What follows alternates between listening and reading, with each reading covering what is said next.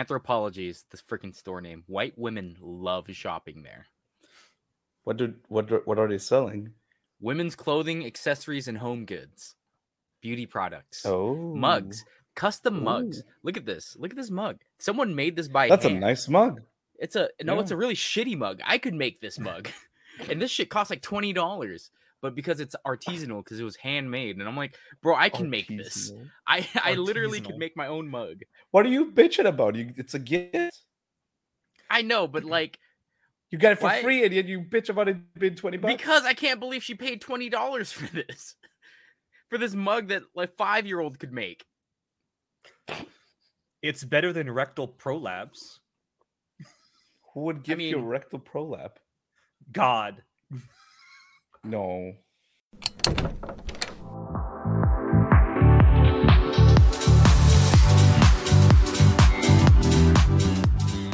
Hello, everyone, and welcome to Anime Club After Dark, the podcast that delves into all things anime, manga, and otaku culture related. I'm your host, Alex, but you can call me Senpai. And joining me tonight, we have our poster extraordinaire, Natai. Shut the fuck up, Natai. I didn't say even anything. What the heck, dude? You're just vibing. Bro, we're just vibing. I was just vibing. Yeah, this guy. What so a cranky. Party pooper. This guy. Ugh. It's not my fault I have a recognizable cadence to my voice. Anyway, we also have Razar Source from Joel John. Hey, check out this new mug made exclusively at Anthropology. How much did it cost to make? How much did it cost you, John? Listen, no one's gonna ever know how much I hate Anthropology. I don't understand this store. Not the field of science, the store. No, there is okay, first and foremost, there is a retail store called Anthropology. What does it sell? Nothing related to actual anthropology. It sells home goods for women and cups and shit. Like just things, stuff and things. And it's women love this store and I don't know why. I don't get it. Imagine if there was an actual 20 store. Minutes. Imagine if there was an actual store called Anthropology and the only thing they sold was like old fashioned. Like see, that would make sense. From the Roman Empire. Literally, days. Anthropology is forever 21, but instead of the target demographic being 13-year-old girls, it's 30-year-old women. I'm not gonna lie. For the past 20 minutes, for every time you said Anthropology, in my brain, I thought entropy. I'm like, wait, what does it have to do with entropy? What the fuck? Yeah. Anyway, speaking of entropy, we're here tonight to do a spoiler cast for Oshi no Ko, probably the biggest hit of the year so far, anime wise. I'd say the year, yeah. So far, I'd say yeah.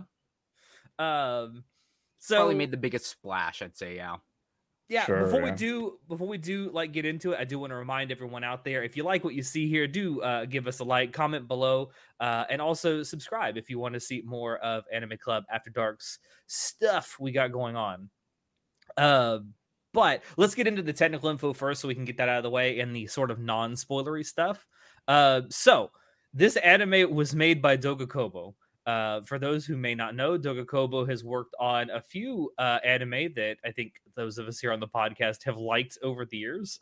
We have New Game, Plastic Memories, that shitbox Umaru-chan. I hated Umaru so much.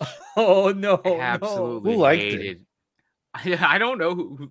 Why? Oh, dude, she's the guy who doesn't have a sister. Yeah, that's the guy who watches this anime and thinks, "Oh yeah, that's hot." not people who actually have siblings who are like, "I hate this so much because this is my younger sister to a T. I will fucking end her." They also worked on Gabriel Dropout, which is another anime I really loved. Good God, can't like anything in this bitch. No, absolutely not, dude. Oshi no Ko was actually based on a manga that was written by Aka Akasaka, who is the creator of Kaguya-sama, and illustrated by Mengo Yokoyari, the mangaka behind Scum's Wish. And it kind of shows in the character designs, I think. Now, I got to say, so when we did the season preview, we were like, why is Oshi no Ko literally, I think it was like ranked 3 or 4 of the season, like anticipated like anime. It was near the top. Hyped. It was near the top, and I was just like, I've never heard of this. And then we watched the trailer, and I was like, yo, Yoasobi's making the fucking OP. Like, I'm in. That's all I needed. I was like, this is a banger OP. I'm in. Banger OP. And to be fair, that's a lot of stuff with you though. Like, it's a banger OP. I'm there. I will be there no matter what. I need. What's one good hook to get me to watch your show? Producers, Anime Japan. Just make it a good music, make good song, good ED, good OP. I will watch, begrudgingly watch, just because that song is so good. But I remember I knew nothing about it other than Yoasobi did the OP, and I was like, okay. And then I kept listening to Yoasobi's Idol, and I was like, you know what? I'm gonna read the fucking manga. The anime's not even out yet. I'm gonna read the manga. Of the OP? Because of the OP, I read the stupid manga. And I marathoned it in 2 days, and I caught all the way up, and I was like, okay, I see why people are so hyped for this now. This shit is pretty crazy. This man read a manga for an anime that doesn't even have an OP. Like, the manga don't have an OP, John. I know, but I was just like, you know what? The OP was so good that I skipped the anime and went straight to the manga. What a speed run. Yeah, literally. Speed running manga any percent right here. And after I caught up to the manga, I was like, I finally watched the anime. And then in the comments, people were like, oh man, I can't believe this is the guy who made Kaguya-sama. And I was like, what? Who's the author of this? And I read, it's like Akasaka. You didn't know? I didn't know. And I was like, it came out of left field, bro. Like, this story reminds me nothing of Kaguya. Like, it doesn't have the same level of type of it's obviously not. You still have that DNA though. You still have that DNA. It's just a very different tone. It's a very different tone. It's because it's so different from because all I know is Kaguya-sama from Akasaka. That's all, just the rom-com stuff, right? And it has little bits of comedy like that here or there in the comedy is very similar. It's very similar, but the actual tone of the show, because of what happens, literally the first arc and stuff like that, I was just like, it blew my mind. I didn't know. Oh yeah, which I think is credit to that dude as a writer. Like, if you can do something that's so different in tone and is equally well received, that's an example of a good writer in my mind. Yeah, there's a lot of writers who get stuck in the same rut. They write the same kind of stuff over and over again. It may be good. Stephen King. Yeah, Stephen King is a good example. And I would argue that Stephen King's the stuff that isn't magic or what's the phrase? Horror? Supernatural? The non-horror stuff that he writes is better than his horror stuff. Which is what he's fucking known for. Like Misery's fucking great. You'd never imagine that Stephen King wrote it, but he did. Isn't Dark Tower series basically just a fantasy series? It's non-horror. There are no elements of horror in it. Is that Stephen King? Yeah, that's Stephen King. I did not know that. Oh, okay. But yeah, I think credit to the writer for being able to switch it up like that. But it's so cool, how you can still see that DNA, because that comedy is still very similar. Back in Kaguya-sama, some of the jokes and things they would set up were built on all these very specific tidbits of information that you'd be like, oh, I did not know this works like that, and it's still the same here, to a T, but just very specific to the subject matter. It's very, very smart writing. It's I was very excited when I heard it's the same mangaka, and I was blown away by what it can do. See, so cool. I don't remember who had it on their list of talking about Oshinoko, but they didn't tell me that it was written by Akasaka. Was it you? You didn't mention it, bro. I said it is. I said it was. No, you didn't. I said it's Roll the clip. Roll the clip, bro. I honestly, I don't remember. It was a couple After months we stop ago. I don't recording, remember. I'm gonna go check. I'm pretty sure. Bro, go check. Let me know, because I probably just wasn't paying attention like I normally do. John, the typical man, not paying attention to me at all. I really don't. So the guy who directed this is Daisuke Hiramaki, who hasn't done a whole lot of directing work, especially project directing. He's done Asteroid in Love, Wataten, Selection Project, but he's been a key animator on several dozen anime series in his career. So the dude knows his stuff. He just not super super experienced with project directing, but I have to say, did a fucking phenomenal job with this one. Yeah, I mean, I feel like Oshi no Ko, like that first episode being, how long was it? It's the best, like just shy of an hour and a half. Yeah, just shy of an hour and a half. An hour and like a half that, almost. Yeah. I'm so glad that they did that. It set the tone for the show, and it hooks it right away. Like, I mean, I can't. It didn't hook me right away because, again, just the OP from the trailer alone hooked me. Like, I was so easily baited into just reading Oshi no Ko.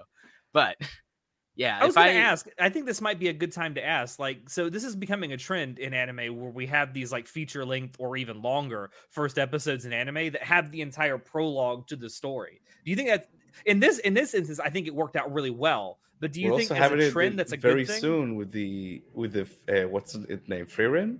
Frieren, yeah, that's coming out in the fall. Yeah, it's going to be a 2-hour long at first episode. So the thing is, typical structure for an anime production is 3 episodes per volume, right? That's generally how it goes, like which is like about 60 minutes. So if we look at it from that point of view, using the first volume and condensing that into an hour and a half, which is 90 minutes, it's like almost 5 episodes worth of content. Yeah. So it's like, yeah, obviously when something is very story driven and story heavy, the more time you spend building it and getting people immersed in it, the better it's going to have an impact on people. But think about it. It's kind of crazy how they structured it here. It's almost like we have 11 episodes, but it's almost like we have 3 extra episodes instead of that first one, right? It's like a lot of extra work probably in terms of planning. There's like 15 episodes worth of content. Yeah, but I think what's so cool, I think a friend of the show, Ian, actually, we talked about it, and he's like, I'm so happy some shows can now do the prologue section in the first episode that we could just go, because there are a lot of shows where you get to like back, like the 3 episode rule, right? That people used to have. It's literally it. Like, put it in just 1 episode. Yeah. I mean, they did the same thing with ReZero in the first episode of ReZero. That was 50 minutes, right? That was like 2 episodes stitched together. Yeah, it was a double-length episode. It was 1A and 1B. Remember, there was like a little and that confused me. That confused the hell out of me. The first time I saw it, I was like, is every episode going to have an A and a B side? Like, what the hell? It's like a little freaking mixtape, dude. I know.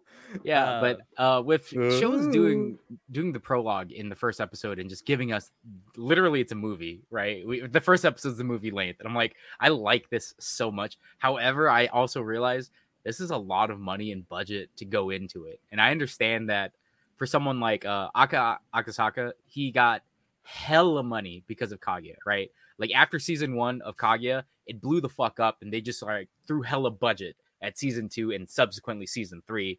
And then we have season 4, which I have mixed feelings about, just because I was just like, I haven't seen it yet.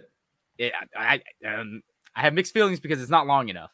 I needed more, but I was like, I know why they did it. Anyway, point is, they just gave Akasaka the budget that was required. So I understand that with Oshi no Ko, Akasaka was super popular anyway because of Kaguya. So it's like, well, it's a really good manga series. It sells really fucking well. Maybe we should throw all the money at it and let it fucking breathe. And it did. I think it paid off for them. It did. Extremely. It paid in dividends. It's so fucking popular. Yeah. This is the most surprising thing about this. The dude who wrote the screenplay for this series is the same dude who wrote the screenplay for Yuru Camp. Jesus Christ. Jin Tanaka, the dude has been the principal script writer of Yuru Camp, and Happy, and the Misfit of Demon King Academy. What a resume. Crazy. I don't know how you go from Yuru Camp to this, but good job. Misfit of Demon Academy. Like that one, writing a screenplay for Misfit of Demon Academy, I feel like it's very different from. Well, it's a great time, because it's just like, you thought I'd die simply because you killed me, you fool. I'm the demon lord. Absolute fool. You absolute buffoon. It shows him the rifle. Dude, it's so. I do think the writing in the series though is really well done. Like, it's tightly knit. No, there's not a lot of parts that I feel like are badly written. So I want to say that because I read it before I watched it, I I think that the anime did a lot better job at turning it into something pleasurable for viewing. It took a lot more time to develop the characters. It felt a lot more like I was watching a drama. Like it was just watching a drama versus just like, you know, like, because sometimes you'll watch like an anime drama and it's more anime than drama versus like watching an actual drama, which is like, holy shit, there's so much development going on and there's emotion. We got to give them time to breathe. And, you know, like there's subtle pauses and stuff like that. Ongoing story. An ongoing overarching story. I saw like one video about someone like talking about the manga because I was like curious to see what it was like, at least before we like did the Spoilercast. And it seemed they also like weren't afraid to change some stuff around. Like, so in that first prologue, probably there's a lot of foreshadowing towards like the climax of that prologue, which is completely omitted from the anime version, which is a really smart idea to, you know, make that event so much more impact, like have more impact, you know. But so I mean, it's cool that they managed to like kind of. So my problem is that in the trailer for the anime is where they hit all the build up. Like the trailer of the that's why you don't watch trailer, boys. Yeah, no, the trailer of the anime had literally all the build up points from the manga in it. But I mean, the only thing I really remember the most about the trailer is the fucking when Yosobi's idol is playing, and then you see the babies. Like, that scene alone, I was just like, that 7 seconds of listening to Idol plus that the babies doing the otaku dance stuff with the light sticks. I was just like, I'm in. I can't. Like, it's too good. It's too good. So, but Natai, you know you can't change anything from the source material. Didn't you learn anything from Chainsaw Man? I know, right? What did I think to myself? Why would you even think to change a thing? It literally has to be a 1-to-1 adaptation.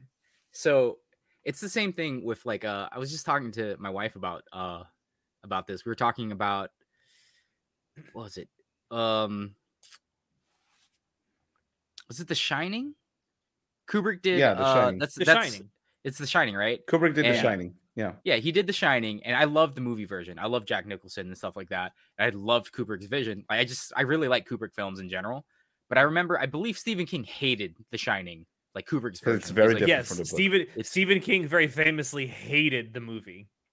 And then my wife was telling me, she's like, "Did you know that he made Stephen King made his own version of The Shining?" I'm like, "No," and it's like, "Yeah," and it sucked so bad. And I'm like, "Wow!" It's almost like famous directors are actually, you know, and writers good at their job, movies, know what they're doing. Holy crap, dude! Yeah.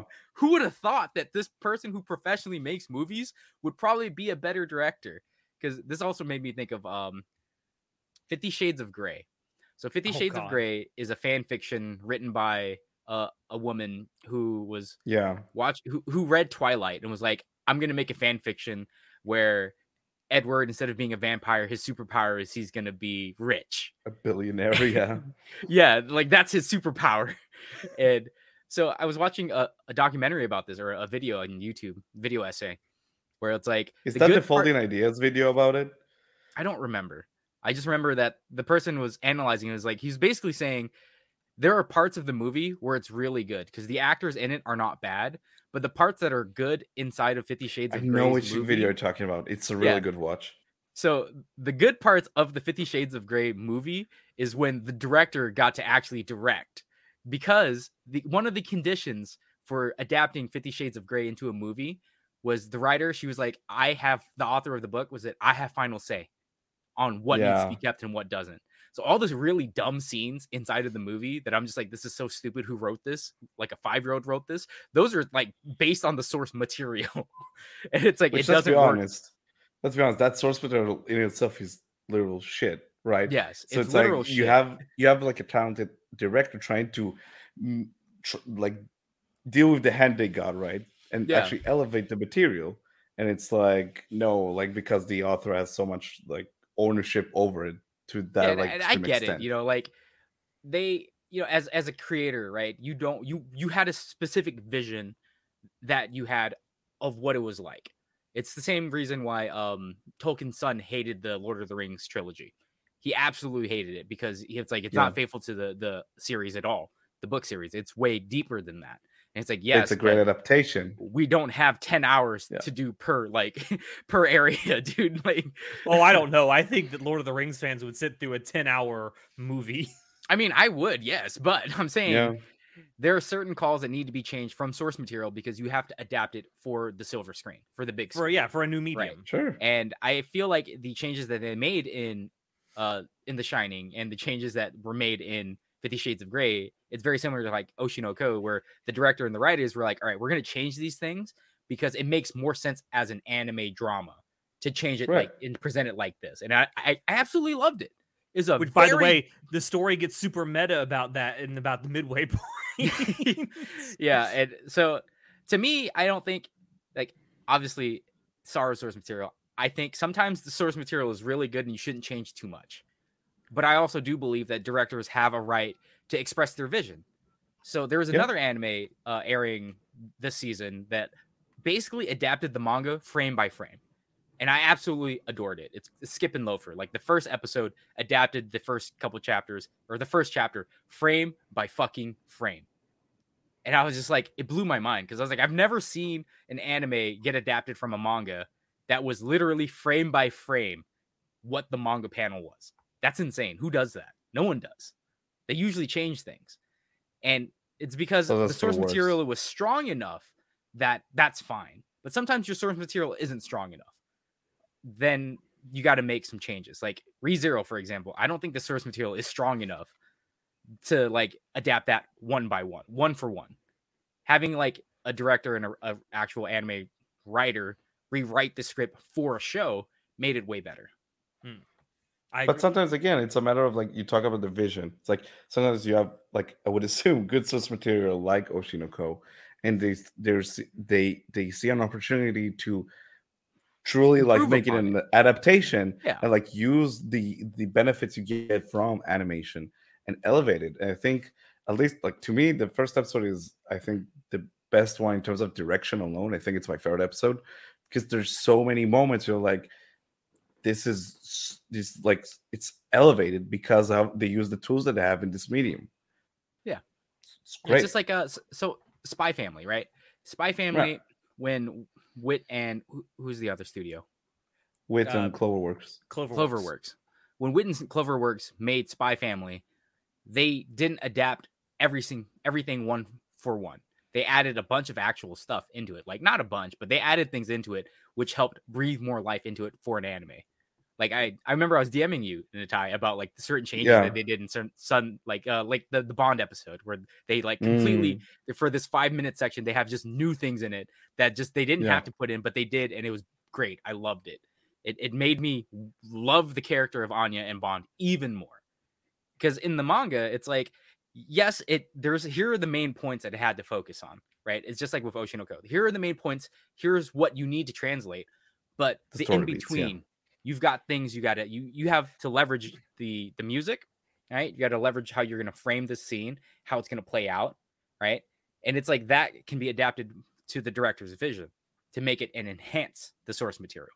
So, unlike with Chainsaw Man, where I still don't understand why the Japanese fans were like, it's not one for one. I was like, I don't get that. Like, it's, again, an anime.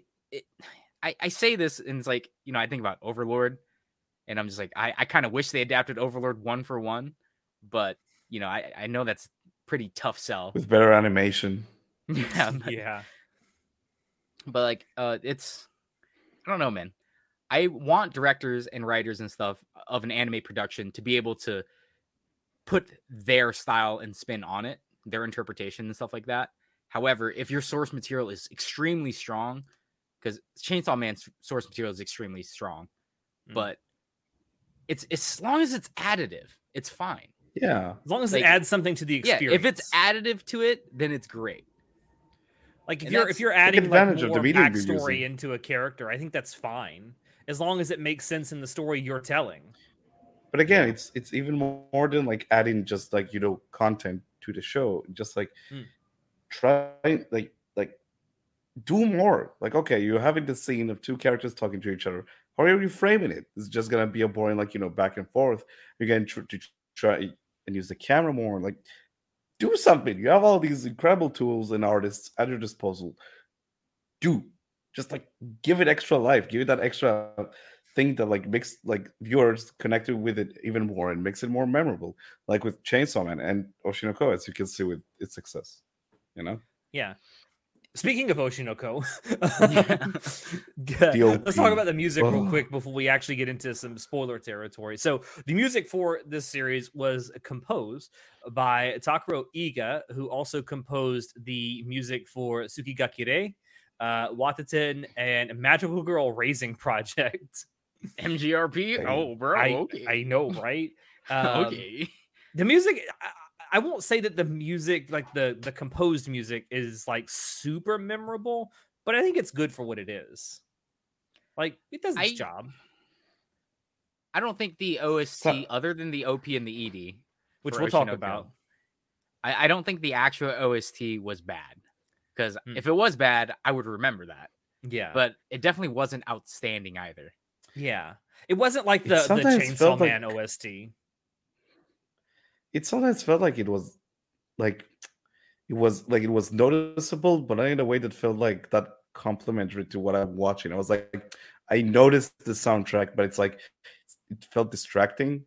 Like it felt kind of like overcompensating even sometimes. Like it felt too much like involved and tried to get me to emotion, like feel something when like the characters and the writing already do that on their own. It's like, I don't know. I kind of... Do you know, I could actually say the exact same thing about how this dude composed the OST for Magical Girl Raising Project. It's like the music is trying to overcompensate for a lack of something in the scene. I mean, my problem with MGRP was like they literally showed you the ending of the anime within the first 5 minutes of the show. Yeah. I'm like, so what? You show me who's gonna survive to the end. So what's the point? Like now you're gonna introduce all these other magical girls, but I'm like, I know they die though. If you like watching brutal deaths, I guess. I mean, I get that it's not about the ending, it's about the journey, right? Yeah. So yeah, I it's guess not about the destination, it's about the journey. But as John has mentioned several times already, the OP was done by Yoasobi. It is the song Idol. Oh my god. Idol. Oh my god, dude. This song is so good. I cannot express. Like I said, it was so good that it made me go read the manga. I didn't even watch the anime. I went to go read the manga. Because it was, the song is too good. It's too good. And I just kept posting more and more of it.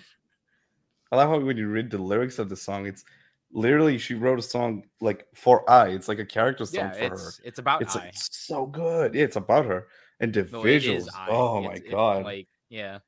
The song. I would like to point out that this song got super popular. It had 100 million worldwide streams on Spotify within 2 weeks of its premiere on the platform. Now, didn't reach number 1 on the global charts.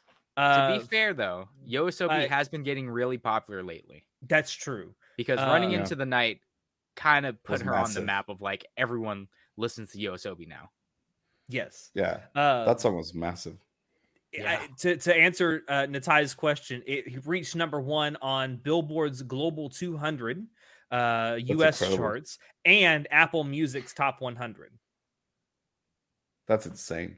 Yeah, it was because of me, actually. It was just so John sitting there 18 different tablets just getting replay. 100 different you have tablets. You have the section in the OP where it cuts to Aqua looking at the crowd with the light sticks. All of them are just John. Yeah, that's all just me. It's all just John. I thought about getting I love that my cut, light by the way. stick. It's right there. It's hanging. Oh, well. Wait, there it is. It's right there. There's my light. I thought about putting batteries in it so I could do a bit with it, do the babu babu babu. I was like, no, that's too much. The ED is also by Mephisto by Queen Bee. Pretty good too. It's a really good. Have you guys seen the music video for Mephisto? I have not. I haven't. Why? Okay, it basically everything inside of the video for Mephisto is basically the first episode of Oshinoko. Oh, okay. I mean, in the ED itself, it kind of you have in the background with the static filter, or you have imagery from the first episode. It's a great ED. I love I was talking about tone. Just the ED for Mephisto, the actual Oh yeah, the live action version of the actual music video for Mephisto is basically the first episode of what happens in Oshinoko. Like the same concept. Of, like, I thought when you said that, I thought you meant like the actual like music video for the band. Yeah, like you know how the bands will sometimes make their own music videos for like OPs and EDs. Yeah, the bands like with Idol by Yoasobi. Yeah, that music video is pretty sick. I do like how in the ED they use that like static and a film grain filter over it to make it kind of seem like it's reliving past memories. It's basically really like Queen Bee's style of like low tone voice into the super high falsetto, and I'm just like, dude, how the fuck? His vocals are incredible.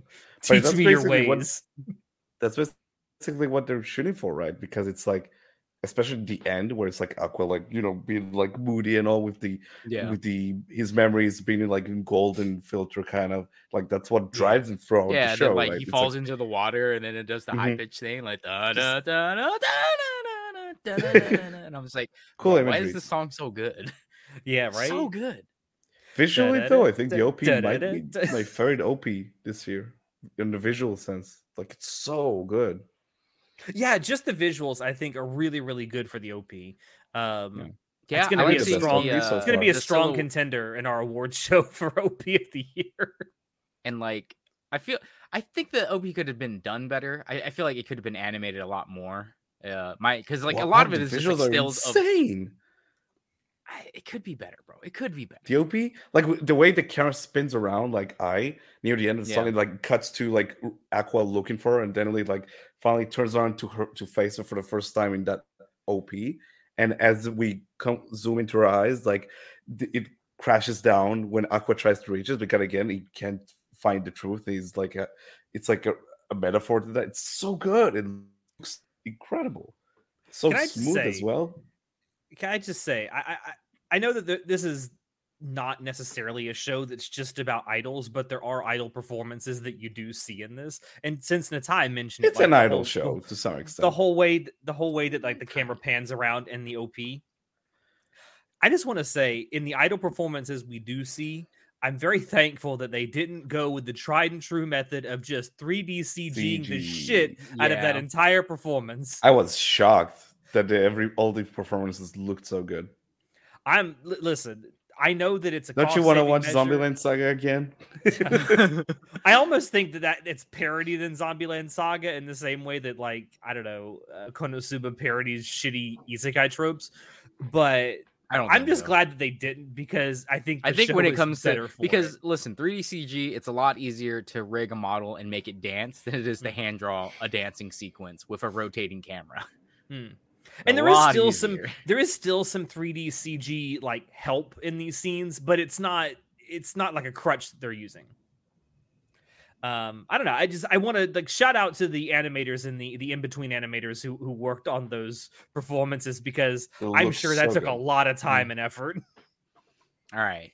We've talked at length about just the information and how much we've liked it. Like I said, I didn't understand why it was so popular. Then I read it and I was like, okay, I get why it's so fucking popular. It makes sense now.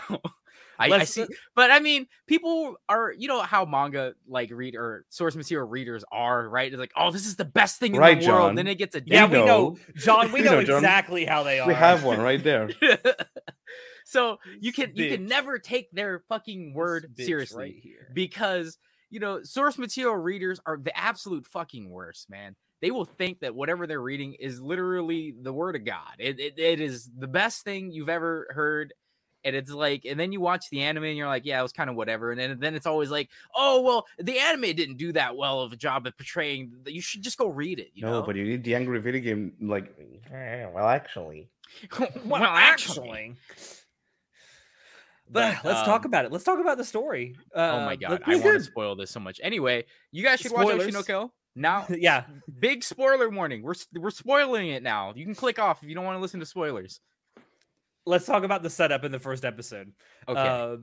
So this is a tensei, right? Like this is a reincarnation story. Yeah. So we start out seeing the dude as no, it's not. It's the same. I'm kidding. It's a joke. I mean, figuratively, he's in a very different world, but. No, so the main character dude starts out as a gynecologist, or no, OBGYN, not a gynecologist. Or is he a gynecologist? No, he's just a doctor. He's a doctor. He's a doctor in the countryside. Doctor. He's a country doctor. He's a country doctor, just like Bones in Star Trek. But yeah, so I comes into his office one day and she's pregnant and she's also 16, which is disturbing. Who is I though? I is an idol. The biggest really idol. Likes. And also he likes her because one of his former patients who died really liked her a lot too. And that becomes a big plot point. That's there's so much I can say, but you guys don't read it. I know so much information, bro. I know so we know. much. Oh, future knowledge coming in. Future knowledge. Oh man. Shit. But no, so first, like immediately we get our first hint that this is going to be like a story that doesn't necessarily paint the entertainment industry in the best light, because we have a 16-year-old idol who is, what is it, like 20 weeks pregnant with twins? Yeah. And not telling anyone who the actual father is. I don't know exactly how that works in Japan, but okay. A little creepy, but I'll go with it. I mean, it's like it's not much of a dark secret that entertainment industry is very fucking sleazy, right? Which is something that this anime delves into. This anime shows a lot of like the dark sides of the entertainment industry, which is stories that we know exist, but we don't know how common it is. Stories that we've seen, obviously other stories about, like Hollywood stories, but it's like the more people come out and talk about like the fucking Harvey Weinstein stuff, and it's just like, it's almost like a 21st century version of Perfect Blue, am I right? Like continuing that thread. Kind of. Yeah, kind of carries a lot of themes pretty much from Perfect Blue, which is very, very interesting. So I know, John, you read it before you watched it, but when you were reading the opening chapters, did you think that there was going to be like this super heel turn at the end where the dude gets reincarnated after he gets killed? Yeah, no, the reincarnation thing. Right. So what? In the manga, that's the thing. They kind of allude to it to some extent. They give it a bit of foreshadowing. They keep foreshadowing it in the manga in the first couple chapters. In the first volume, they'll keep foreshadowing like I actually getting killed and like figuring out like what happened. Yeah, it's very obvious. So which is why in the show I like how they changed that. Yeah, where you don't know it at all. Yeah, so for me, as someone who wasn't watching or who wasn't reading the source material, like I didn't know until the end like what the big heel turn was going to be. I certainly didn't know that the dude was going to die. That was in the trailer, but okay. I mean, I don't watch trailers. I didn't watch the trailer. To be perfectly honest. But no, the dude like halfway through this episode fucking gets ganked on the way to help deliver Ai's baby by someone who's been stalking Ai, which is part of the reason why she went out into the country to have the baby. Seems like the president of Ichigo Productions was like, well, if you're pregnant, we got to keep it hush hush, so it's easier to keep like 15 mouths shut than going to a major hospital. I think he knew about that stalker. I think. I don't know if they knew. I can't say nothing. I can't say nothing about the stalker. I'm not gonna say nothing. Don't worry, it's fine. But no, the dude didn't get reincarnated as one of Ai's twins, Aquamarine, or as we will call him from now on, Aqua, who is not stupid. I love that she called him Aquamarine. So stupid. Such a weird name for a dude. Because her name is Hoshino. Hoshino. That's which like is star, right? Yeah. Isn't Hoshino is a star? Right? I don't move her that well, bro. Listen. I think I'll check. But yeah. I don't know. It's because it's glittery and sparkly, so she named him Aquamarine, and his younger sister is Ruby. They're gems. They're gemstones. Gemstones. Who we come to find out, Ruby is also the reincarnated version of our doctor dude's dead patient.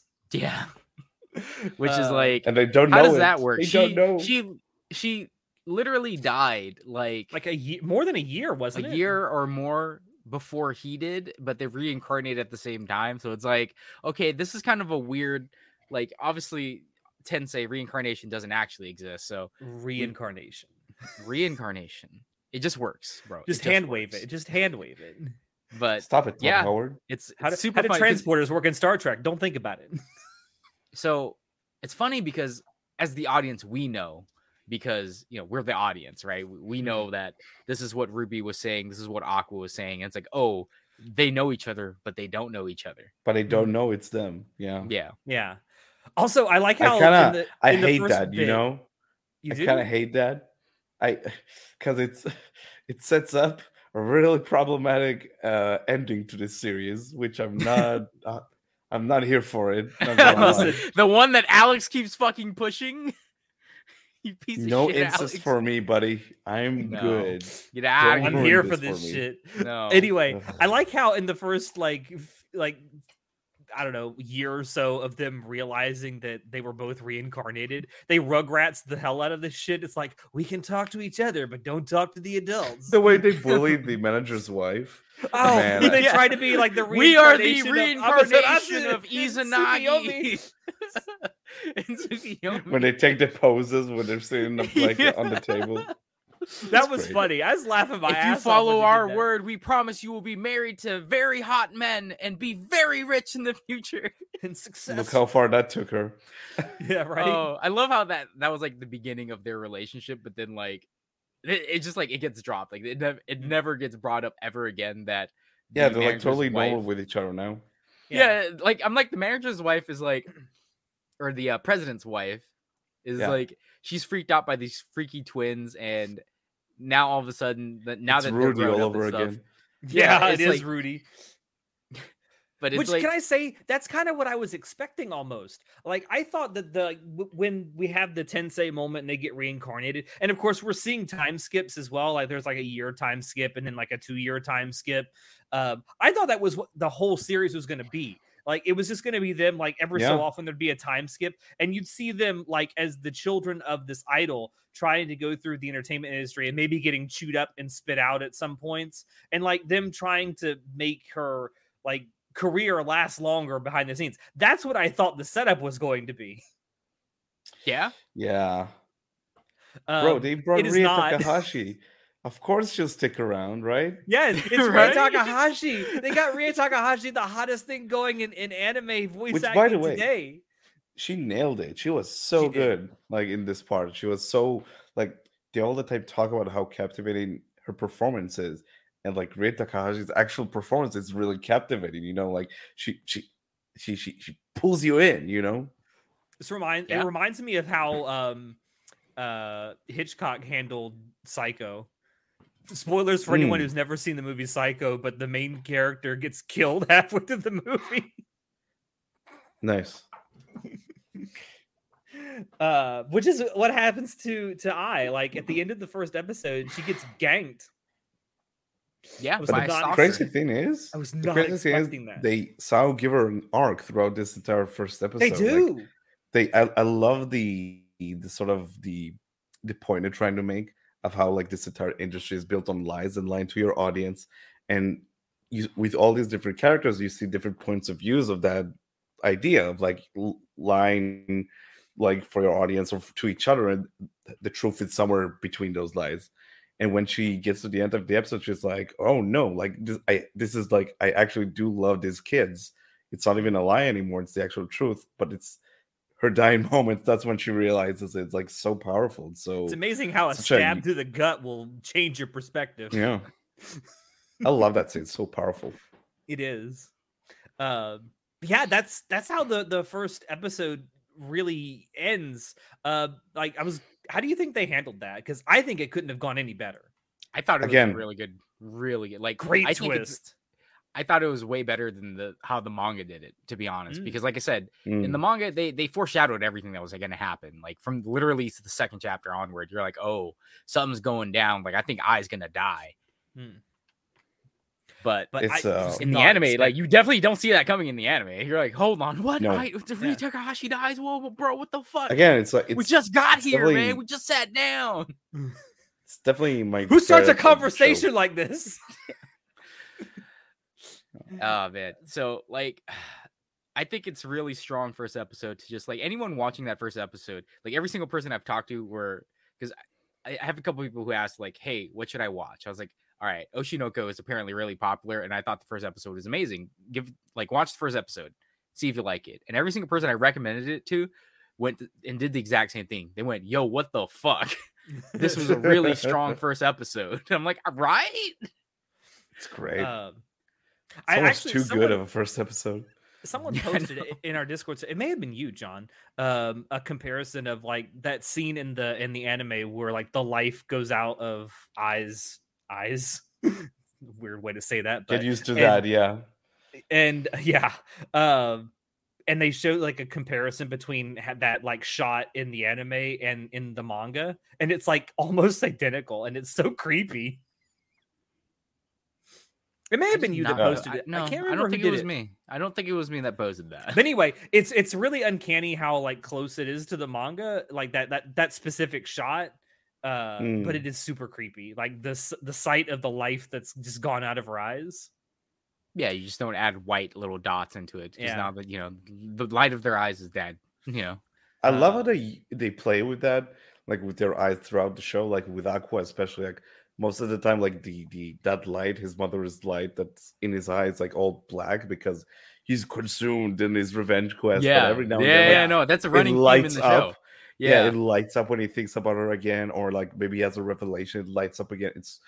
And then when he's like scheming and like building these like these plans, it's like going back to being like all dark. It's so cool. I love that. Yeah, when he's cold and calculated, it doesn't shine. But then when he's when he's actually like thinking of eye, it like starts shining. It's really good. And that's something that you can really only get across in anime, right? That's one of the decisions that it doesn't really exist in the manga because you can put like little sparklies next to it and try to show it, but it's not as strong as the anime would do it. The only way that would work in a manga is if it was a full color manga. And you can it can either be white or black, Yeah. You don't have it can still be in black and white. Might not be as like effective, but yeah, we go for after the end of that first episode, we go from like an idol drama with a little bit of comedy that has a tensei bent to it, straight up into a revenge conspiracy. Yeah, but I will say that after that heel turn on the first episode, then you jump into like just like a comedy drama, and you're just like, what the fuck happened? Yeah. It's just like sprinkles little like bits of like, don't forget, it's a murder mystery, guys.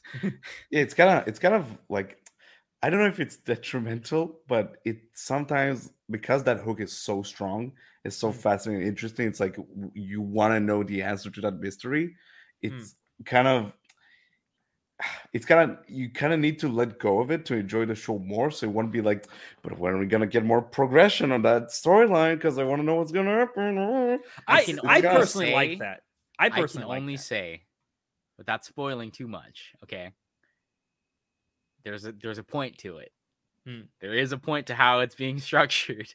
That's all I can really say. I bet there is. I mentioned this to Natai a couple of days ago. It's like one thing I actually did like about the story that while yes, there is the overarching plot of like Aqua trying to find out who their father is because he's convinced that whoever their real father is the one who leaked Ai's address to the stalker that killed her. Yeah, because I right before she gets murdered calls the baby daddy. And it's like, the kids are really cute. They're growing up. Maybe you should come see them. Yeah, here's my new address. And then, 30 minutes after 30 minutes after I tells the baby daddy, here's the address, the stalker shows up. So it's like, obviously. It's more like a few days after, but yeah. Yeah, right? But some time passes. Yeah, but like the only, like, so at this junction, we only know there's only 2 or 3 other people, or rather, there should be only 3 people who know this location now, right? Right. Her president, the president's wife, and now the baby daddy. And it's like, all right, well, if in typical, because I like watching murder mysteries a lot, and I'm like, who done it, right? I can figure it out.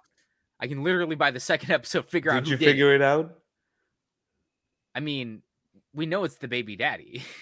No, yeah, but who is it? But who is it? That's the. Oh, I mean, the manga finally revealed it a couple like chapters ago, so I know who the baby daddy is, but like you kind of just, it gets sat on the back burner. You just got to remember, like, he's still looking for it, and that's everything that Aqua does. He's being fueled by that every single thing that he is doing. I like it, though, because especially how it's done in the anime. I don't know exactly how it's done in the manga, but in the anime, it's like whenever we're not focused on this like revenge plot, trying to find the baby daddy and or the stalker, well, we're focusing on like character development, and I love that because we're focusing on something all the time. There's very little actual downtime in the way the story is structured. And I like that a lot. Yeah, it's just. Can I just say, literally? So in the first episode at the end, right when I get stabbed, you've got Ruby on the other side of the door, who's literally dead, dying on this side of the door, and here's Aqua like in her lap, right next to her, and I'm just like, how fucked up is that? Like, I don't. It's fucked up if you were a kid and that happened, right? But, as a kid, when dramatic things happen, you tend to forget and block that out. But Aqua's a grown-ass man. And this is his favorite idol of all time, literally dying in front of his eyes. Do you understand how traumatic that would be for a person? Mm-hmm. Yeah. The way they present his like thought process. Not only is it the person that you love, this person is also now your mother. And it's also the person you love the most in the world, literally dying in your, like, while you're in their lap, and it's nothing you can do about it. It's just like, God, dude, it was so powerful. That scene where he's like in the back of the car, and he like realizes that like, oh, the father is the one who's like leaked that information, and you see like the animation where it's like collapsing, like the crows like slowly fall back into it's like his eyes. It's like he has this new fuel in his life that's like driving him now. It's like so good. It's almost like a Death Note scene, how they present him, like this scheming little kid. It's so powerful. Like, it's such a good hook for the show. It is. Yeah. And then Aqua becomes an actor. Yeah, because he has to become an actor, because that's just like, he needs to be in the entertainment industry, because he figures that, okay, well, I was in the idol industry, so my father has to be someone who's in the entertainment industry as well. So it's like, what's the easiest way for him to do that? Well, he did a little bit of acting. Yeah, so as a child actor. Yeah, as a child actor. Though he wanted to be more in the background, like a stagehand than anything else, which is why the director that he helps out when he is the actor takes him on as like an apprentice. Yeah, a protege. Yeah, he works as an editor as well for that old timer directory as well. Yeah. And he also starts working with Kana again, who is someone he met as a child actor, who when they first met, she was like the child acting genius, who is now like... Her character is very interesting. Like, I love the process of how like everyone treated her like a genius as a child. So she's like super arrogant, but then after these events and how like her acting career as a child just sort of like dissolved it on itself. Which happens to a lot of child actors. Yeah.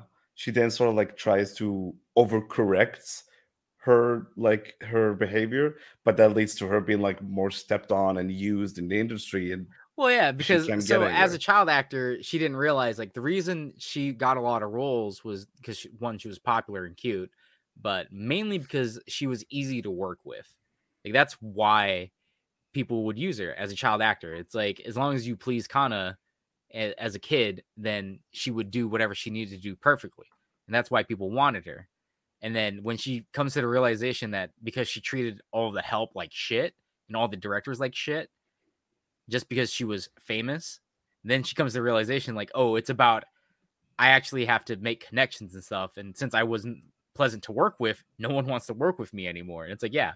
But then she goes to the other extreme of it. Yeah. Yeah. And then it's like, oh man, it's so shitty for her because she's actually a really good actor still, but she has to perform to the level that is expected of the show, not what she can perform to. She's being limited by her cast and the actual writing, because it's like, as an actor, there's playing a role well, and then there's playing the character that you're supposed to play. Yeah, like that's something like Aqua does that, where when he acts, it's like when he gets first introduced to acting as a child actor, it's like, I'm not a good actor. I don't know how to act. I'm not a professional actor, but I do understand what you want me to act like. Yeah. Which is like, that's what's really good about it. What's a really good actor? It's being able to not just portray the character, but understanding what the director is asking of you from the scene. Yeah. It's the vision. It's meta. I also appreciate the fact that, like, and I not just in this, but anytime I see it, where actors are playing actors and they have to act badly. I always appreciate that. And they do that. I love that. In a TV drama arc, you have that one like that guy that they're playing that's playing the main guy, and he's like so bad and so over the top. He's so emotional, so melodramatic. Yeah, his name was Melt. I don't remember. I don't remember. Yeah, the hand of acting. I'm sorry to say, but aside from the core cast, I don't remember most of the characters' names. I remember. I think they were all models that they wanted to like push. Yeah, the TV drama that they were filming when Kana offers Aqua another role, it's a TV drama where the agency that was promoting, an adaptation. Yeah, it's a manga adaptation, and the mangaka is fucking beside herself because it's a terrible adaptation. It's a manga adaptation of a manga from Kaguya-sama. It's crazy. Yeah, yeah. But the reason for it is like because the production agency basically was like, look, we just want to promote our male models. Like, the main fan base of this series is girls, and we want to promote our pretty male models to these girls. So we don't care about actual acting. So just fucking get pretty guys and have them play a role. And I remember, I think it was Jim Carrey that said, comedy acting is a lot harder than dramatic acting, because as a dramatic actor, anyone can pretend to die. Anyone can pretend to get shot and stuff like that. But not everyone can pretend to be a funny guy while also not being a funny guy. Because you can't know that you're being funny. If you know you're being funny, then people are going to catch on. You're in on the joke, and now it's not funny. It's a very fine line to walk.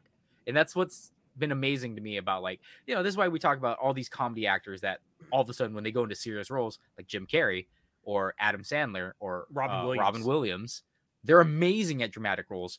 Why? Because they were really good at comedy roles. Comedy roles in movies are extremely hard to pull off because you got to be able to sell the character, but you have to know the material you're selling, and you got to be in on the joke, but you got to make sure your audience doesn't know that you're in on the joke, because then it's not funny. It's such a weird thing to think about. Can we please give Bill Burr more serious acting roles? Because the dude can act. Bro, dude, Mandalorian, bro. Bill Burr, holy shit. Let me tell you. Yeah, the dude has that's another legit acting chops. And that's what I'm saying. It's like that for was it Sweet Now? I think that's what the manga was called. Sweet Today.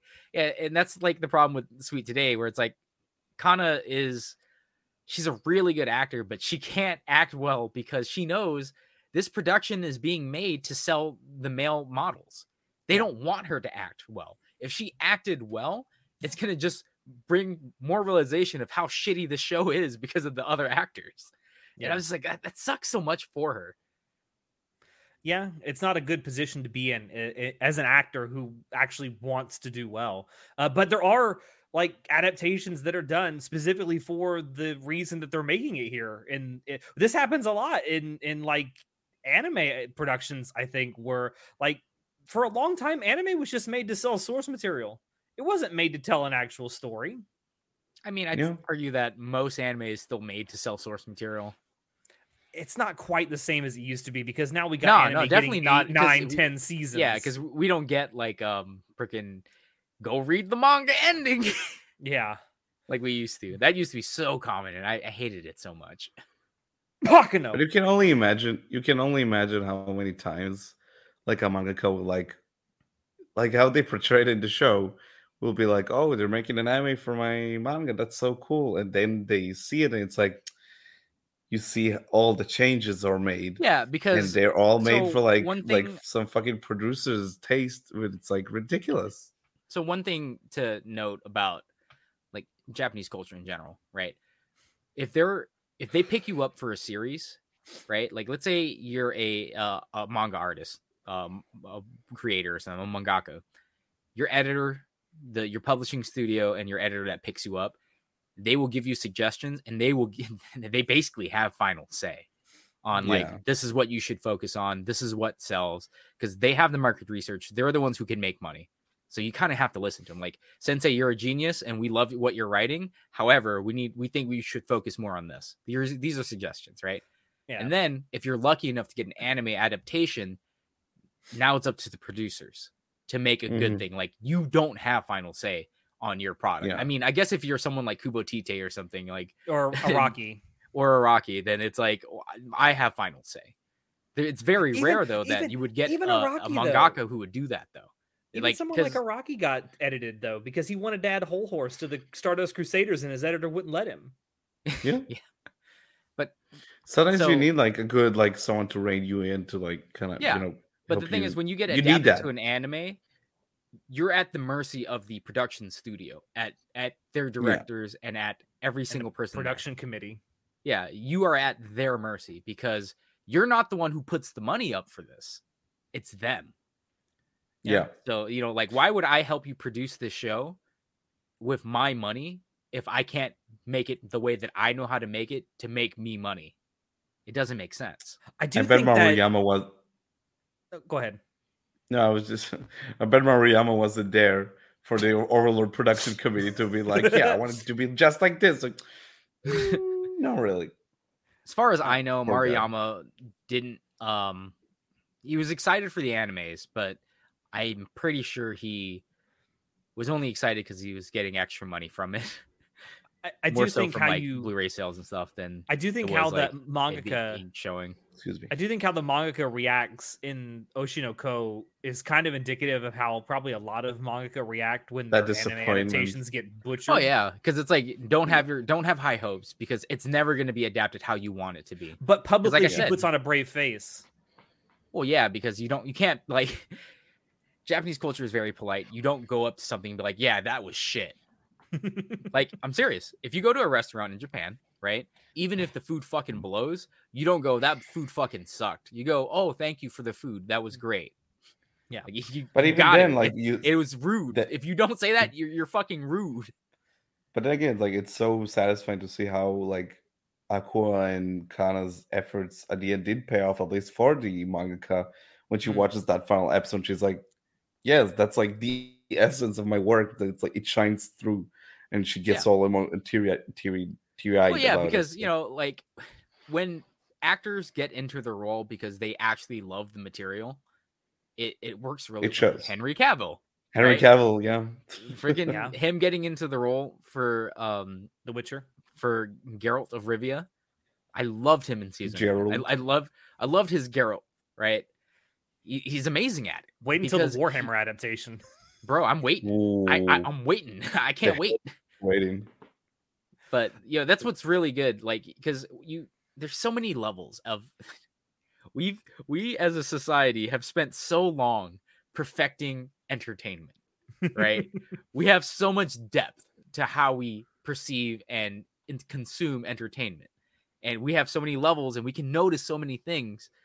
And it's so minute, you know. Not only do you have to have a good writer, you have to have a good screenplay. You've got to have a good director, right? You've got to have someone who knows how to frame it properly, right? Your editing department who needs the lighting. Lighting is very important. Music. Yeah, Hollywood's kind of forgotten how to do that recently. And then you have just the actors too.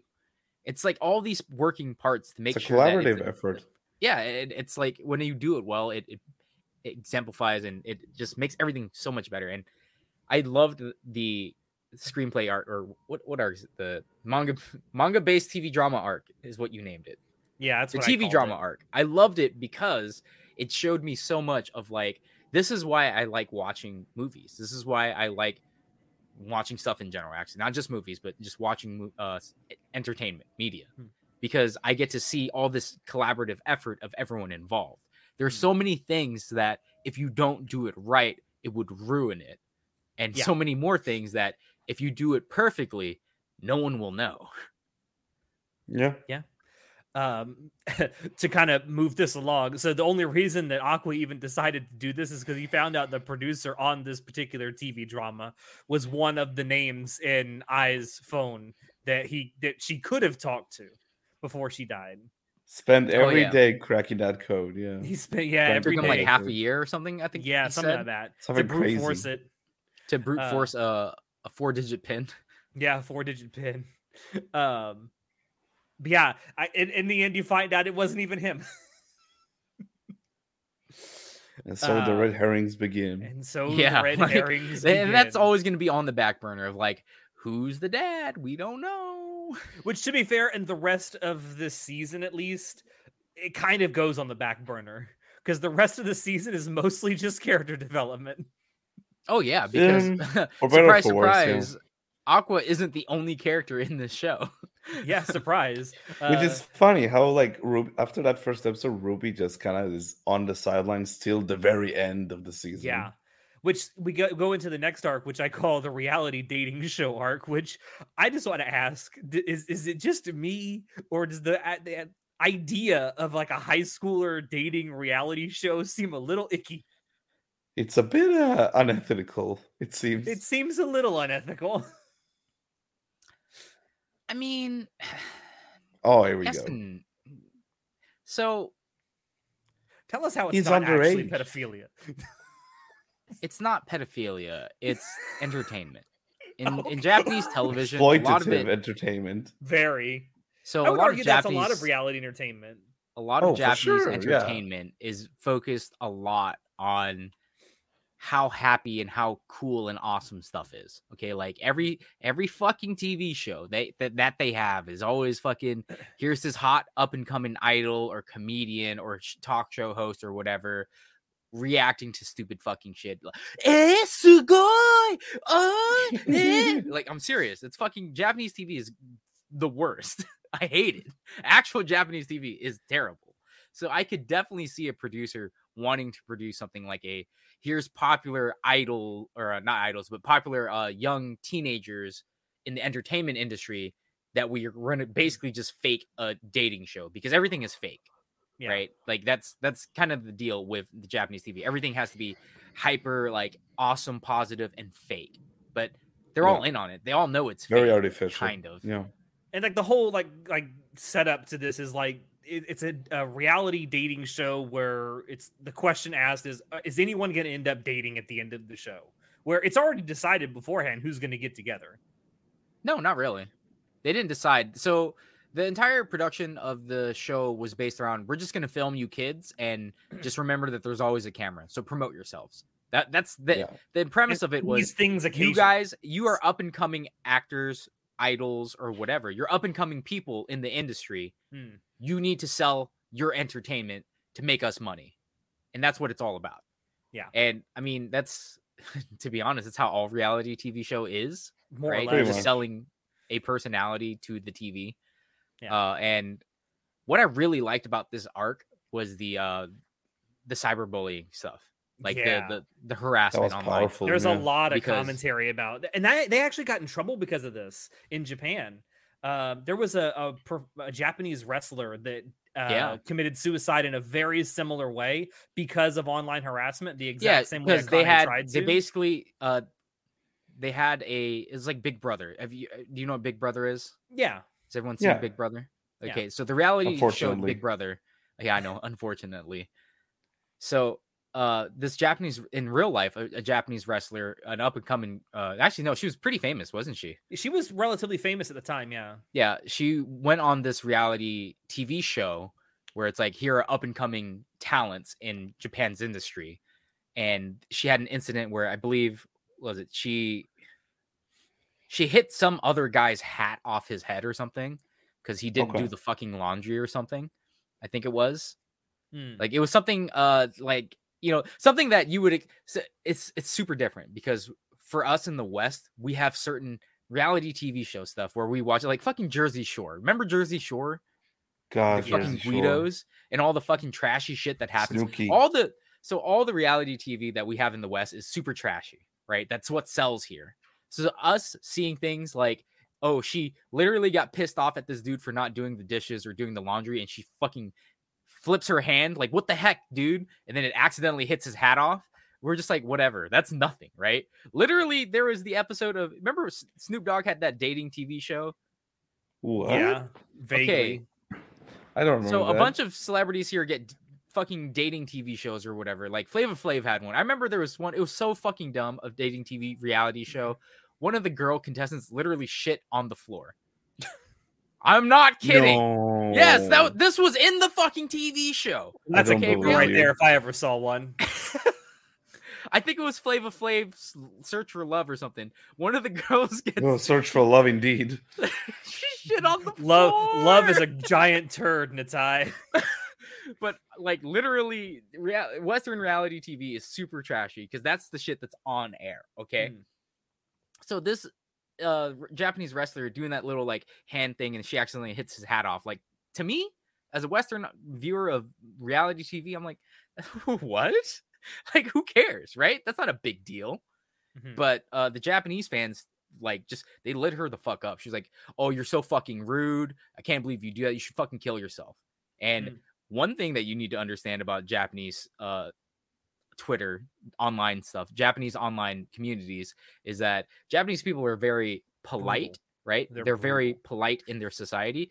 They are fucking vicious online, bro. Like, they literally, you fuck up one time. Okay, you fuck up one time. 10 years down the road, you will still have trolls and haters that will always bring that up, that you fucked up, that you did that. They do not let it go. They are fucking vicious.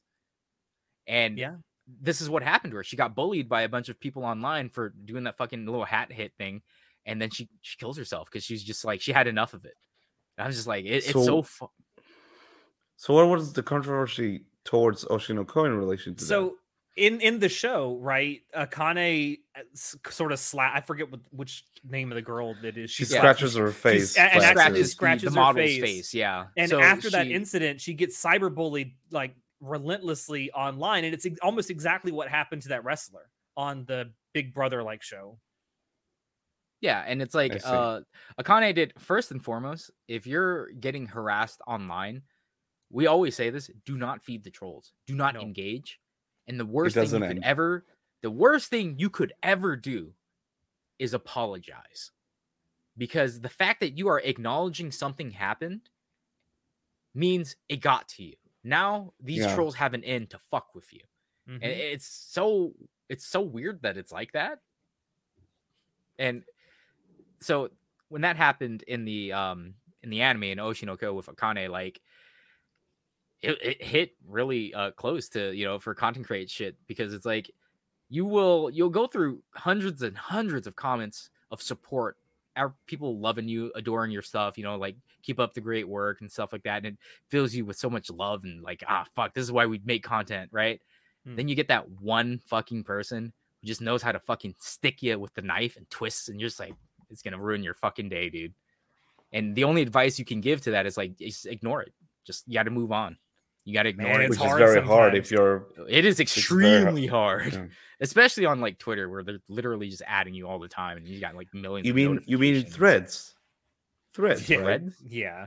Are they Threads now? No, that's Instagram launched a Twitter, like, thing, and it's called Threads, and now Twitter is suing them because they basically just hit control, copy, control, paste to make the service. I didn't know that. What? Meta owns this service, But you know what? Number one, we got to meet the true best girl of this show. Her name is Memcho. I fucking love Memcho, bro. YouTuber girl, e-girl. Come on, bro. But she actually has that e-girl. She has that little scene where she talks about like online content creators because she's a YouTuber. That's what she does. And he's like, no matter what I do, no matter when I go live, no matter when I make content, I always have to put on the happy face, whether I'm actually happy or I'm sad or I just had my mother die. Like, I have to put on that happy face because that's what people expect. And it's not easy. Yeah, because unfortunately, when you make content, you are a person online, and this is your persona now. Like, for example, Hololive, right? Like, Korone, she's every time she's on stream and she's like, it's her stream, She always has that like happy-go-lucky attitude, like a lot, like she's like ex-potato, no ex-potato. She's like a little dog, right? She acts like a little hyperactive dog. But then in the streams where she wasn't planning on streaming, but she joins someone else's stream to just play games with them. She's super low energy because it's like it's tiring being that person all day. Which I look at someone like in whole life, someone like Pekora who streams 2, sometimes 3 times a day, and she keeps up that energy. I'm like, how do you do this without just?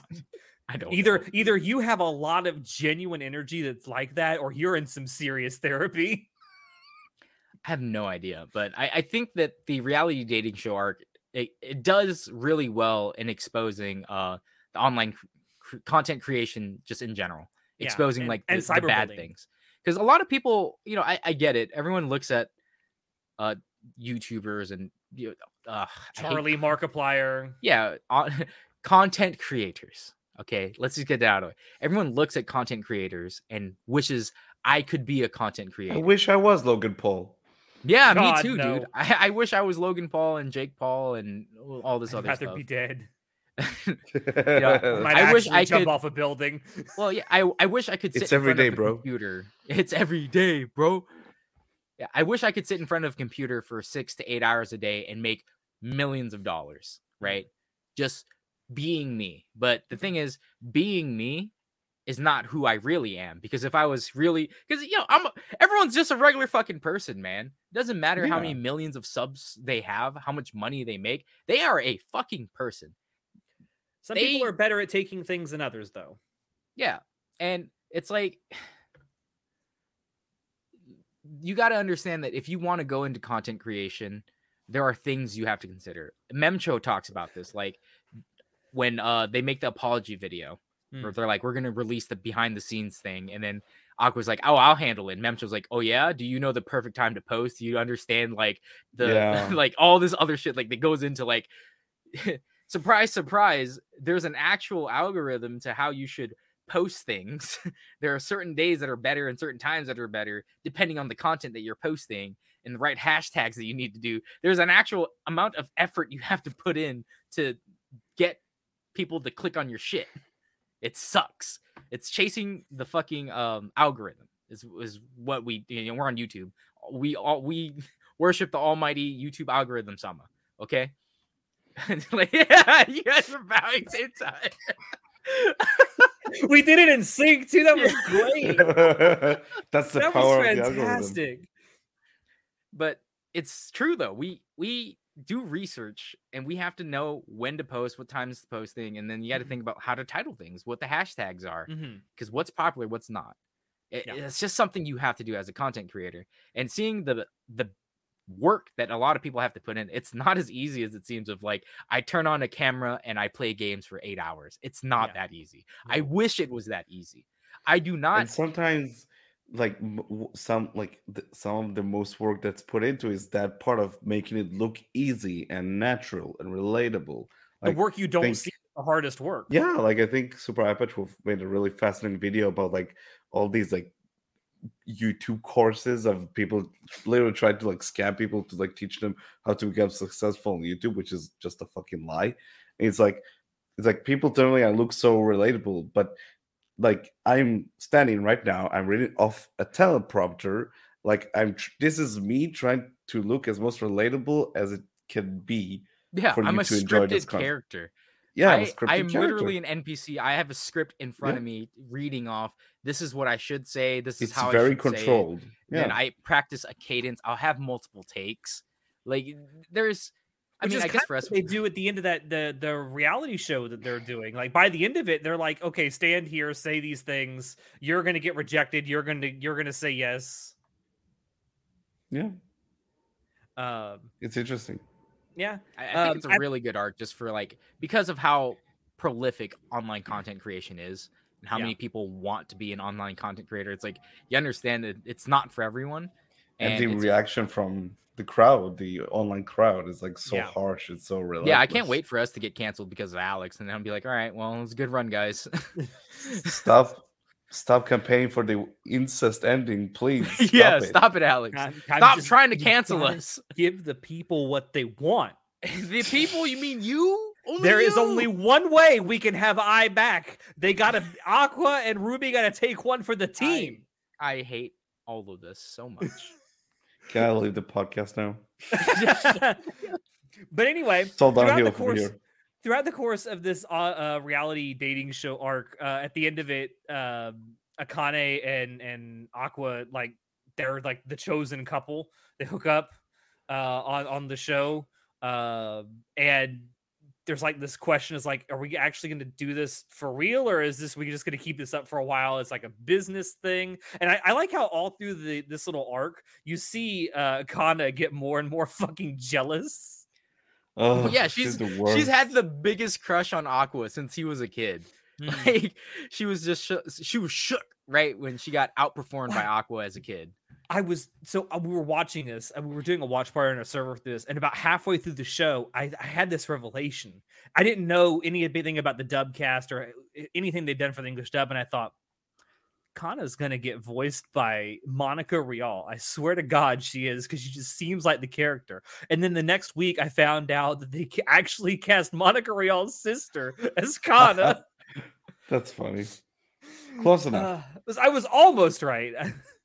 But yeah, I like that little jealousy that develops, and it kind of leads into the final arc, where by the end of it you realize there's like this budding like love triangle between Akane, Kana, and Aqua.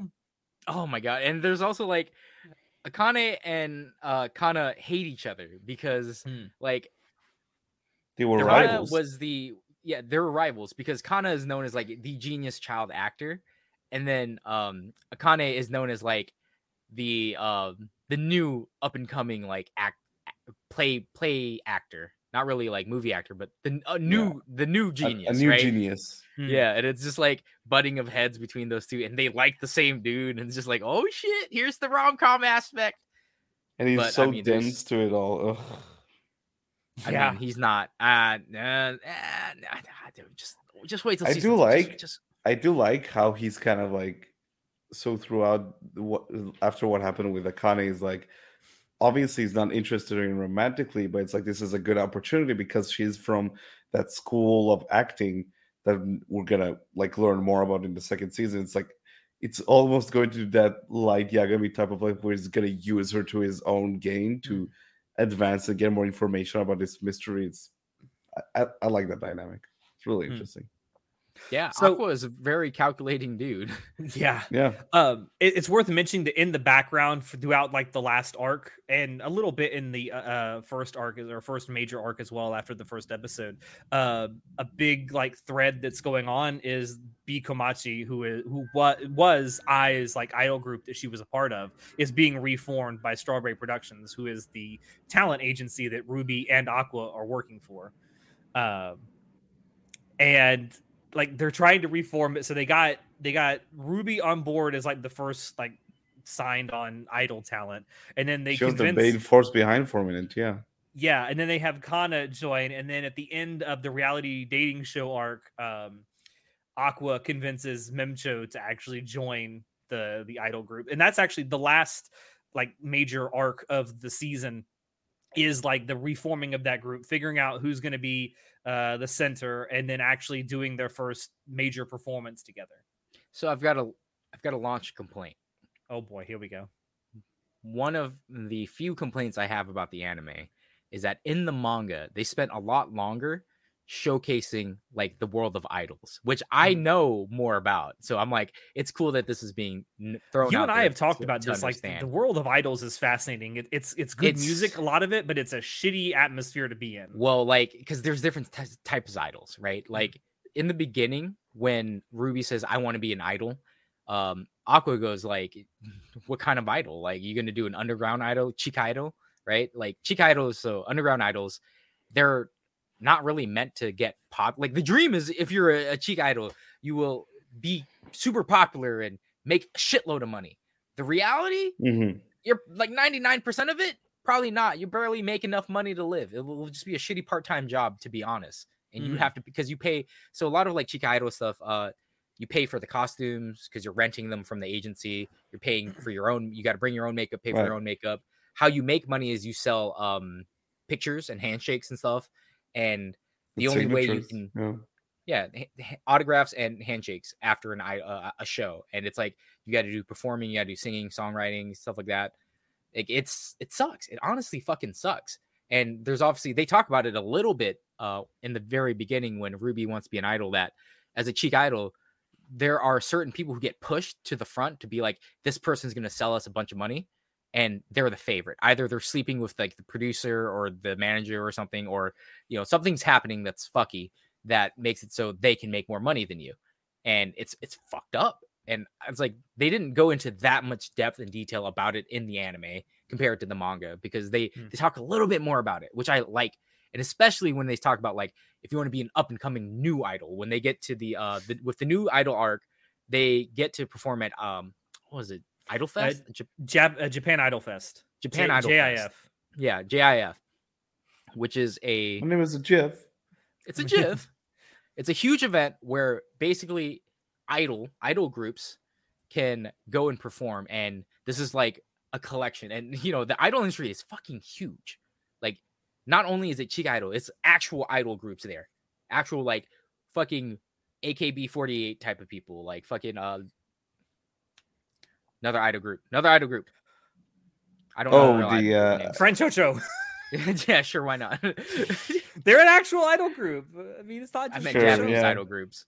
But oh my god, Momoiro Zero, Pink Clover Z, the either Baby Metal. There's I don't know Baby Metal. Baby Metal is, I guess it's Well, Baby Metal was. I do like how in the show they show the other like idol groups, that the idol chit chat between them, and it's like some of them only see this as a stepping stone to a different part of the entertainment industry. Yeah, can you blame it though with how fickle it is? Well, yeah, because they do talk about like being an idol sucks because basically most people don't make money. It's hard to become the top performing idol, and what it's really useful for is just to be a stepping stone.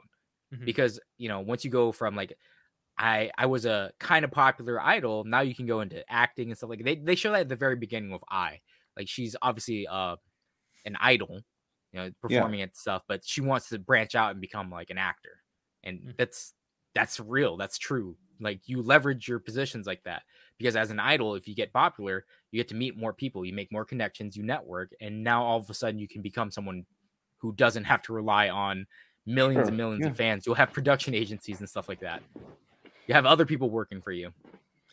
Yeah. So I really wish they showed a little bit more of like the toughness of being an idol, because they show like, all right, so they show like the girls training and stuff like that, and they do a montage, which I'm like, okay, sucks that you showed a montage instead of like the actual work and effort they had to put into learning the songs, learning the moves and stuff like that. And then they also like they kind of hand wave a bunch of stuff during this arc, which is why I was like, that scene or that group of scenes where they're doing all the training stuff with Aqua in the costume of the one workout. That was fun. But I do feel John is like right in the head. The problem that I have with this final arc is like things are moving by so quickly, and I'm like. It kind of hand waving. Actually put in the work. Yeah, like I never got to see how Ruby is actually a decent singer. They sort of joke about she's not great, but is she good enough? They have the scene where perform though. Literally, the center is going to be Kana because she can sing and dance. Right? It's like okay, Memcho. But what about the other two? Yeah, it's like Memcho can't really can sing a little bit, but she can't dance. Ruby can dance, but she can't really sing. But it's like how 2 weeks later. Yeah. I like how in this arc you find out that Memcho has been lying about her age for years. Thank God, too. I was like, oh my God, she's super hot. And it's like, oh God, she's underage. Oh God. Wait, no, she's actually 25, I think, right? That's 25. She's 26. 26. She's closer to 30. That's and I'm like, thank God. That's the issue I just had with this final. Like, I just didn't feel as invested in this section of the season as much as I was, especially in episode 1. But then in Akane's arc, in the TV drama, the reality show arc. But yeah, it was kind of disappointing. Just the last batch of episodes, the last arc, it was good. I was enjoying myself, but I was just not invested at all emotionally in the characters, which is kind of a shame because there are like some really cool moments, just like the final moment of the arc when they're performing. You have this sort of like closure, bringing it all back with Aqua holding out the white glow stick for Kana, and then doing the dancing to it as a baby. Big shout out to our hype man. What a great hype man! I know, right? Well, we all need a hype man like that. But this final arc was kind of disappointing for me. Yeah, I get how people would think that. When we have the first two arcs, it does really well at showcasing like, here's the industry, here's the fucked up shit, and here's like the building and a building of the character arcs and building of the characters, the actual characters themselves and stuff like that. And it's like it's all done really well. And then you get hit the final arc, and it's like I get that there was too much stuff in there, so they only left in the important stuff. And of course, yes, it got the message across, but I just wanted more because I'm like, this is actually super interesting too. However, we still have a chance because the idol arc doesn't technically end just yet. It doesn't end here. There's more to it. So that's what I was gonna say. Like, so at the very end of this, like the season itself ends on kind of a cliffhanger. Obviously, there's still a lot of like story threads that are out there, but it's like we find out at the very end that there's this very popular manga that's getting a stage adaptation, and in this particular manga, there is a love triangle between the characters. Of course, the characters that are in an actual love triangle get cast as those characters. And I like how it seems like even behind the scenes, like not just with Aqua, but like the director that he's been working with is like Aqua's like being a protege for, and then this person who is like another producer that's going to be part of the stage play. It's almost like everyone's got their own little angle that they're looking at for this. It's like I got my own little like nefarious purpose. Because this is the industry. That's the industry. That's the industry. That's how it works, dude. They're selling because like even with the director of the stage play and the director of the TV adaptation, the manga adaptation, they were like saying, no, you owe me a favor because I'm helping you do this. And it's like, no, you owe me a favor because I'm helping you do this. And it's like, that's actually how it works. Yeah. Like they're all smiles and being pleasant, but it's like in reality, it's like I'm the one above you right now because I'm helping you out. Yeah. But I do like that the sort of cliffhanger that it ends on with them getting cast in this, and it's like, all right, well, I guess we're going to just see how well this goes and how much this love triangle just keeps developing when they're actually having to portray a love triangle. So I will say that the idol arc is kind of be like it's going to be like the B plot now. Like it's happening at the same time as the next arc is going to happen, obviously, but the idol stuff is still a B plot. So it will still have both of those. So it should probably bounce back and forth between those two in the next season. And a second season has been announced. In fact, it was announced the day the first season ended. I wasn't shocked at all to find that out. But sure. If I had to guess going forward, or maybe not entirely going forward, but at least a major part of the second season is probably going to revolve more around like the trying to find the father with that, but also trying to find more evidence about who Aqua and Ruby's actual father is. And then the idol stuff is going to take more of a background like position. I hope so, because if I had to guess, I really gravitate towards the mystery aspect of the show and delve into the industry and seeing the darker side of it. I think it's just the more interesting parts of the show. Yeah, agreed. But Aqua as like a main character to anchor it, I think is a perfect protagonist for this series. I love it as a character. It's really, really interesting. Yeah. And oh man, I know so much about what's about to happen, bro. like oh man, I really want to talk about it. Well, guess what? You're gonna have a chance to talk about it when the second season comes out. Yeah. Did they say if it's coming next year or later today? I don't remember if they've said thus far. It's been announced. I have to imagine it's going to be sometime within the next year to year and a half. I definitely don't think they're going to do another feature length like first episode though. I'd be shocked probably to find that out. If this is, which I suspect it will be, a complete adaptation, I wouldn't be surprised if the final episode ends up being feature length. We'll see. Time will tell. But yeah, apparently the manga is still ongoing, but it is nearing completion. Oh yeah, like it's wrapping up. It's like it's getting real close to being 5 more chapters or something. I have a feeling that this is going to be a complete like anime adaptation, which if so, I'm looking forward to. I'm sure a lot of people are. Yeah, sure. Well. It's a good show. Yeah, that is the first season of Oshi no Ko. Please tell us down below what you thought of the show. If you've gotten this far and you haven't watched yet, bless you. Why? What are you doing? What are you doing here? We just spoiled the show for you. Go watch it. Go read the fucking manga. Yeah, that too. But thank you everyone for dropping in to listen to us talk about this anime that we love so much in the spring season. Don't forget to like and subscribe if you like what you saw and want to see more. Check down below where you can find links to Anime Club After Dark on Twitch. You can also join our Discord server down below, and we have a merch store where you can support us as well. With that, I have been your host Alex, and I will see you next time. Say goodnight, guys. Good night, guys. I'm Natai. Just let them take one for the team. We can have I back. Oh my god. No. Stop it. God. Your brother and sister. Leave it alone. Not spiritually, only physically. There's an out. There's an out here for us. We can have this. Alex looking for the loophole in the contract that allows the incest to win. Listen, just let me have this. No, I won't. John just had enough. I'm going to sleep. I'm all right. See you. Bye.